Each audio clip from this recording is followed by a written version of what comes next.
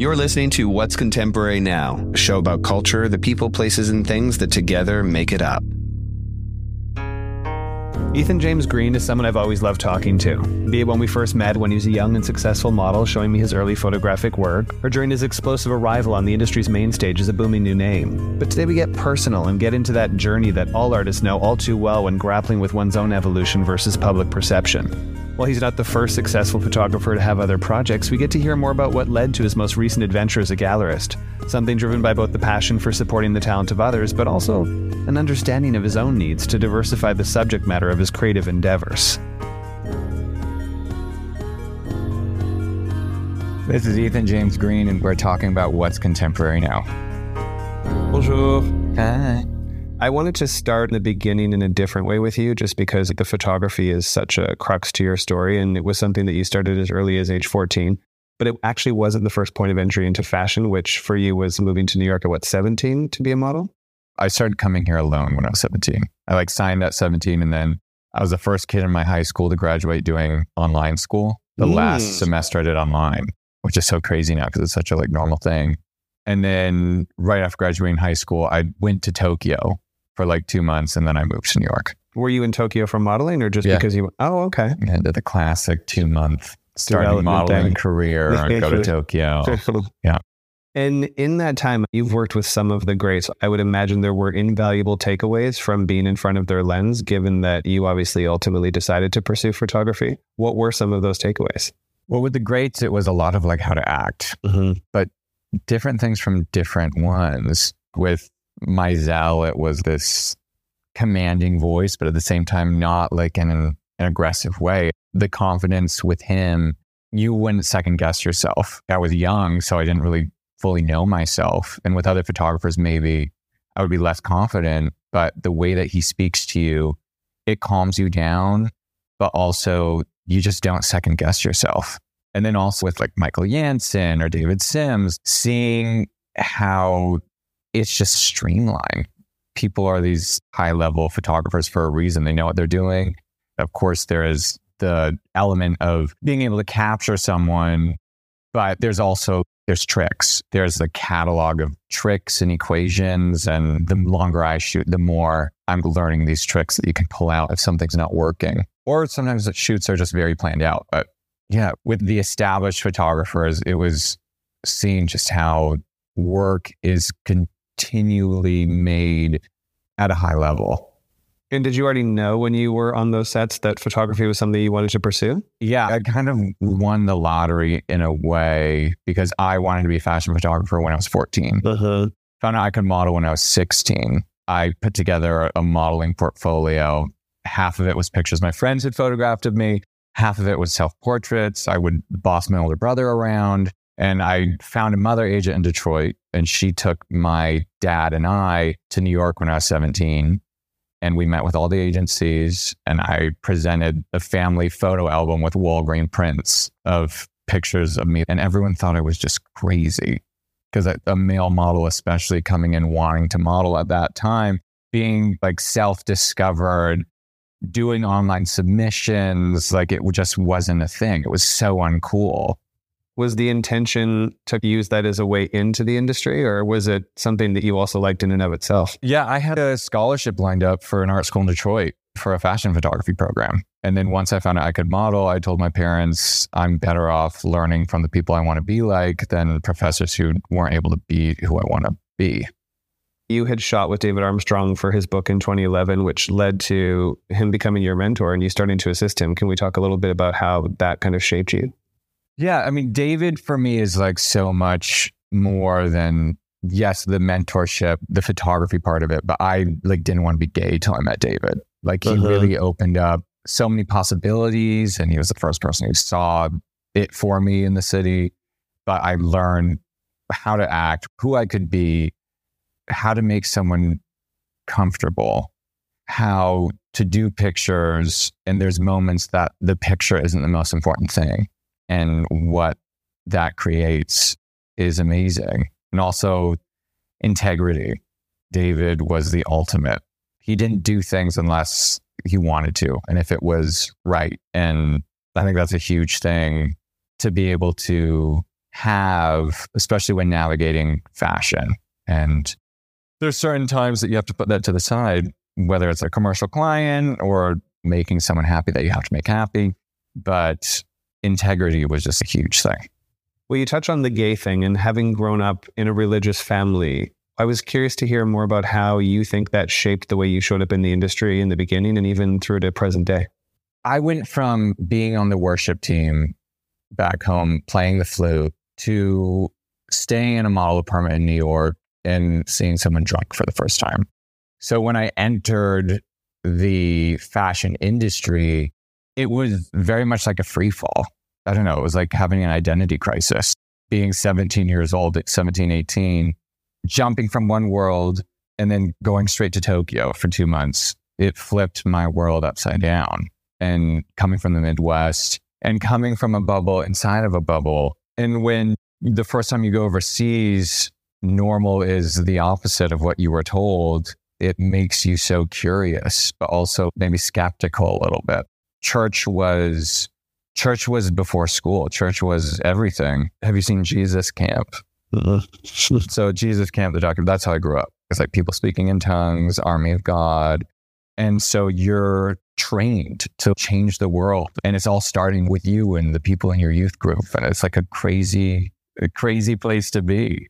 Is there any sort of like residual recovery from those years in your life, or do you feel like you've moved beyond that? No, I think there's moments that things will pop up and I'll realize, oh, wow. Like when I moved to New York and in fashion, it was almost like another form of being in the closet. Like I didn't open up to anyone about it. And I remember like one of the first times I told someone, all they said was, oh my God, I'm so sorry. It's like, oh, I didn't know it was that bad. But being in Japan, I remember going to a temple and seeing people genuinely participating. And I was like, wait, it just didn't add up. So it just has sent me since like on a journey of what is spirituality without getting woo-woo, just this personal journey. And maybe that shows up in the work.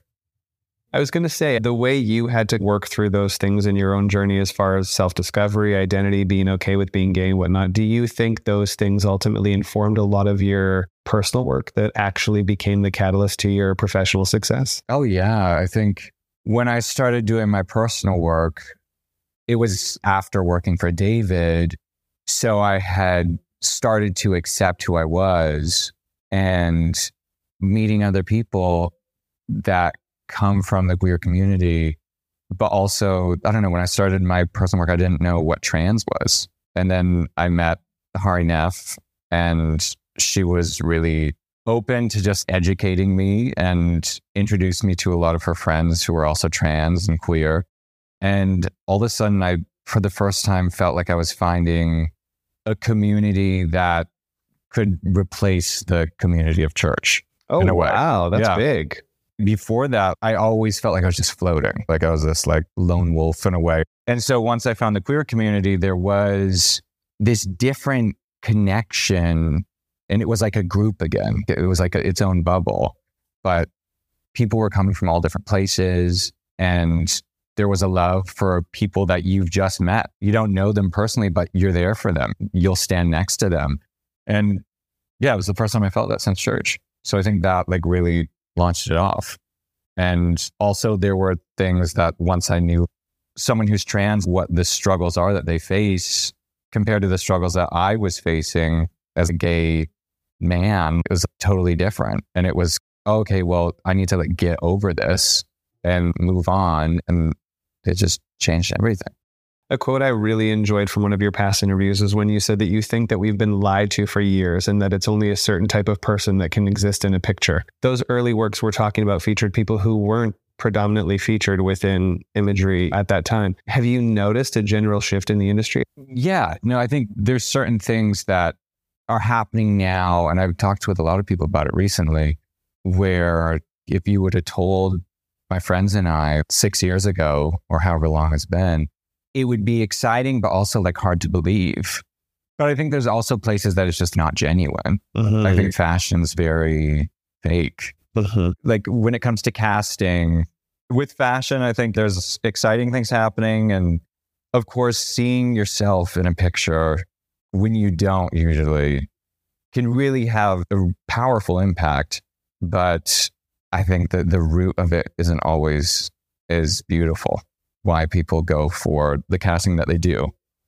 Your work has made an impact, though, in the ways that we're discussing as far as the subject matter that you were really passionate about capturing and how that subsequently led to this incredible success within the fashion industry as a photographer. What moment, for all intents and purposes, did you feel like you had made it? It was kind of like a bunch of things at once. I had just shot the cover of Vanity Fair. I shot Joaquin Phoenix for Joker movie. And it was a really great shoot. Tom Guinness styled. My friend Marks did the set. And it was a roller coaster of a day, but the pictures were amazing. It just was a very magical shoot. And then we turned the pictures in, and Vanity Fair then, within an hour of receiving the pictures, asked me to shoot the Hollywood cover. And I was on set doing another shoot. That same day, Vogue asked me to shoot Rihanna, or I had found out that I was being considered for it. So it was my first Vogue cover. And then a week later, I was photographing my three friends, Dara, Marks, and Terrain, who are three people that I've photographed more than anyone else. And we were doing a McQueen campaign, and we're shooting it where I shot my book that all of them are in. And that's when I got the call that I booked the shoot with Rihanna, and everyone like cried. It was a very beautiful moment, and we were all together, and everyone was so happy for me. And that week of time, it was like all these things just started happening. It's also powerful when you have that sort of alignment with a community or a generation that you're coming up with. And I think one of the things that has been assigned to you at different points in your career is, of course, the sort of, young, hot, cool downtown kid who's super plugged into culture in these ways. And there's almost a tapping into that when commissioning you for your work and what your work represents. How has your relationship to your role in the industry evolved since you first had that moment where success felt like it had arrived? It's been a journey for sure. Coming from being like, the young, cool kid who does pictures of his friends on the street. And I remember like doing shoots, and we'd be like, we're going to shoot this in black and white. And it's going to be my friends on the street around trash. We're just going to do that. That's what we want to do. And people just ate it up. And every single thing that was happening in the moment, I think when you're young, you're so in tune with what's happening. And I would have an interaction with someone or meet a new group of people, and then it would be an editorial with that group of people. But then once you get a little bit older and you can't be the young street photographer anymore. And it's funny because I went from the young street photographer to like the Vogue. I think in ways people saw me as more polished or something. Like it was from one extreme to the other. Uh-huh. But with me, I love jumping around doing everything. And I think having a continuous thread that goes through all of it is what I try to do. But I'm 33 now. I turned 30 a month before the pandemic started. I started sobriety 2020, January 1st. So it was a kind of a superstorm going into the pandemic and then coming back and socializing. I was like really late. It just was really hard for me without being able to drink, without being able to be the young person who's like out at the parties and knows everyone. And figuring out where to land from that is hard. But I'm finally finding that place, and the stress of it is like calming. And the stress of it is calming? What does that mean? Yeah, because I think it's happened so many times where you look at a photographer that you love and you see an old shoot or shoots, like maybe you love a photographer, but all of a sudden this moment happened and then it all fell off. And there's always this question of like, how did it go from so amazing to not? What was the switch? Or you'll see some photographers still going now and it's like, why can't they bring it back to what it was? Like there's something that's missing, and I think that's being out of tune. And for the first time, I was feeling like maybe that was happening. And it was a crazy year for me in 2021 because I almost lost everything because I couldn't book a commercial client. And I was shooting the September cover of Vogue at the same time. It was like such a mindfuck. Yeah. Like really was crazy. And then going from editorial to editorial, and I grew a lot in the process because it was like survival mode. Every editorial had to be different. I had to grow. I had to get some sort of a ground. as a creative where I was growing, where I was showing people I could do other things, but while trying to maintain the integrity instead of just doing what everyone else was doing.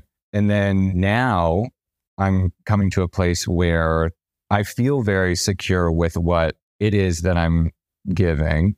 And I'm finding ways to now be a little bit more in the mix without it having to be a party or without it having to be being in your mid-20s and running around the Lower East Side. Mm-hmm. I mean, I hate to break it to you, you're still young. Yeah. You know, something else I wanted to touch upon was obviously the segue into the gallery space and how you decided that you were passionate about other people's work and showing it and ensuring other people saw it as well. So what was the genesis of that? The gallery was really organic. And I think that like connects with what we're just talking about. It's me figuring out what I do next and how I can kind of exist and still have those connections. And I have always opened my space up to my friends to do work, whether we're collaborating or if they're doing something on their own. People are always in and out of the doors of the studio. Everyone calls it the studio. And a lot has happened there. And I wanted to do something with that and show what was happening there. And my friend Marcus Cuffey, who's a stylist, had told me that they were going to start working on their late father's archive, Stephen Cuffey, and they wanted to borrow my high-res scanner to start digitally documenting everything. And so they'd been doing it for a few days, and I finally walked over and saw the pictures. And to me, Stephen's work is just like top-level portraiture. A lot of the pictures that Marcus was scanning were these nudes of Black women in Baltimore in the 70s. And I just hadn't seen pictures like that. And I then asked Marcus if they would be open to us doing a show. And they were excited about it. And then they ended up curating our first show of Stephen Cuffey called Women. And at that point, were you already planning for it to be one of many, or was it being treated as a one-off? It was just like bubbling, you know, I find a lot of what I do that's successful is so organic. Like it just happens. And I'm very lucky to have an incredible group of people around me. I don't know, everyone's so gifted and there's a lot of talent, and I have a very special group of friends. And I mean, my first body of work started there. My second book started there. It really is about collaboration and friendship for me. So it started with Stephen Cuffey, and then we did our second show in January with Drake Carr, and it was a life drawing show. So he did a week in the studio, like a residency. He took over my photo studio, turned it into his studio, did a week of sessions with friends coming in, and we have a lot of crossover of friends. And then a week after that, it turned into a show that you could come see what he had done. The room was filled with all these beautiful illustrations of all these downtown personalities. But while seeing the work that Drake had done, maybe you would catch him illustrating the next person. It was very like Antonio Lopez in a way, which I feel like we haven't been exposed to anything like that in a long time. So it's almost like magical to see someone be able to capture people so well in a form that's not photography, and to do it so quickly. It was very beautiful and incredible to be part of that. And then now we're doing our third show, which is called Sleeping Beauties. And it's all 20th century paintings that I've been collecting the past year. It's an interesting kind of show because it's a lot of works that maybe young people aren't normally drawn to. I went to an expo this weekend randomly on Instagram. I follow a hashtag of one of the painters that we're showing. And a gallery posted this expo that all of the kind of like secondary market galleries were participating in. It was way uptown. And so I immediately went to go see, because our show opens a week after, just to see what other people who show these works, what they do. And I went there and everyone was like generations older than me. There was no one my age. Like, it's very exciting because also I didn't see many paintings that I liked. So we have a very exciting curation of works because everything is strangely relatable and almost feeling contemporary. It's very instinctual, the selection process. But one thing that I've realized looking at it is there's this repeated feeling of the artist having empathy for the sitter or for the subject. And it's not formal. And the subjects, you look at them and it's like people you see on the street today. So that's the Sleeping Beauty show, and it's up till July 14th. Amazing. And having had success across, at this point, 3 verticals already, from obviously your modeling career to your photography career, and now making a segue into the gallerist life, what kind of advice do you have for people trying to carve out their own space in the industry coming up today? I think collaborators is really key. You got to find your people, and that takes some time. For fashion, I think if you're a photographer, you got to do something outside of fashion with your work before you go in. That was something that a photographer when I was really young told me, because as a model, I would always, when there was space for that conversation, I would mention that I was like doing this because of photography. And I remember a photographer told me, he was like, oh, if you want to do fashion photography, you have to go out and you have to do something that isn't that before you enter, to have your work have some sort of anything, to have substance, to have it be your own thing. So I think stepping outside is important. I think assisting if you can, finding a mentor if you can, and also being ready to break some rules. I think when you're the young person coming in, you got to be shaking it up. You have to be bringing something that the previous generation isn't bringing. I love that. And naturally, we have to ask you, what are your thoughts on what's contemporary now? I think it's a lot of things. I think something that's contemporary, it's authentic to the moment, but I think also there's a lot of synthetic to the moment that is also contemporary, relatability, and I think mixing with collaboration, getting multiple perspectives and doing something together. And to push forward, to go to the next step, you have to break the rules and you have to make people feel uncomfortable. Well said. Thank you, mister. Yeah. Thanks for listening to this episode of What's Contemporary Now. A special thanks to our show's producer, Cheyenne Asadi, who makes it all possible. Original theme music by Joseph Top Miller and Chase Coughlin of The Black Soft, and visual design by Aaron Marr and Graham Prentice. Subscribe now to be the first to hear new episodes, and for more content, follow us on Instagram at What's Contemporary or visit us online at whatscontemporary.com.